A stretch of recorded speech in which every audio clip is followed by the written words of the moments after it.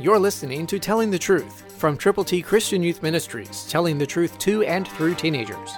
Here is Triple T founder George Dooms.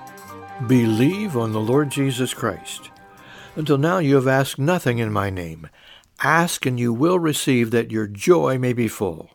Jesus said that, and John recorded it in his Gospel, chapter 16, verse 24. God loves you. Jesus wants you to know that if you will ask in his name, he will provide. And what happens? Your joy will be full. There's joy in serving Jesus. J-O-Y. Jesus first, others second, yourself last. But don't leave yourself out.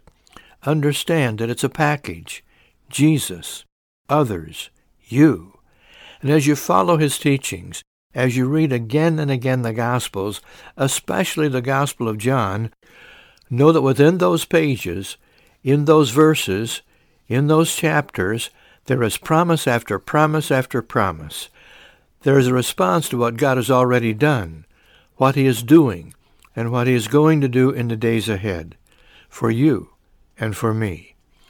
So let's understand that asking in Jesus' name is going to give us joy, wonderful joy, unspeakable joy, unbelievable joy. J-O-Y.